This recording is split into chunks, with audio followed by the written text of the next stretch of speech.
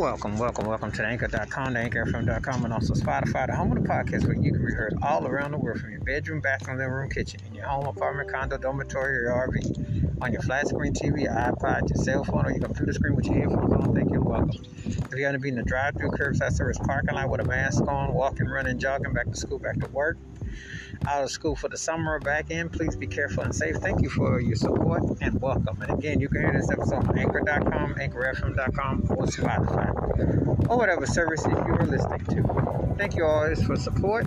And now on with the episode. This episode, I'm going to talk about one of my favorite musicians. This cat has such a pure quality to his sound, such a distinctive way he plays guitar, along with being a songwriter and a producer. But he just has, you listen to his music, and it just puts you in a certain frame of mind. And it's just like the nuances, the stylings. When you hear his music, it just resonates. He's one of my favorite. Just for listening to his playing alone, it's just like something that just really holds your attention. It just definitely leaves you in amazement, and just the purity, the texture, and yet it has a nice complexity and a distinctive tone. I am talking about Earl, and the name of the song is Dreams Come True.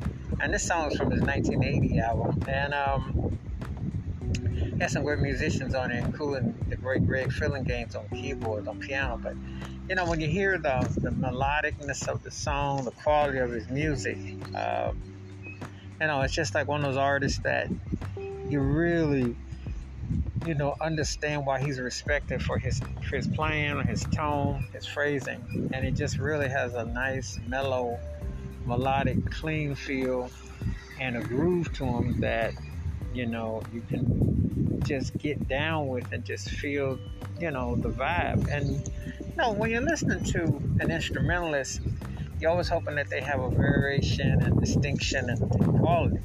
But so often than not, sometimes cats can be a one-note Johnny or, play just like a run or give you a vamp.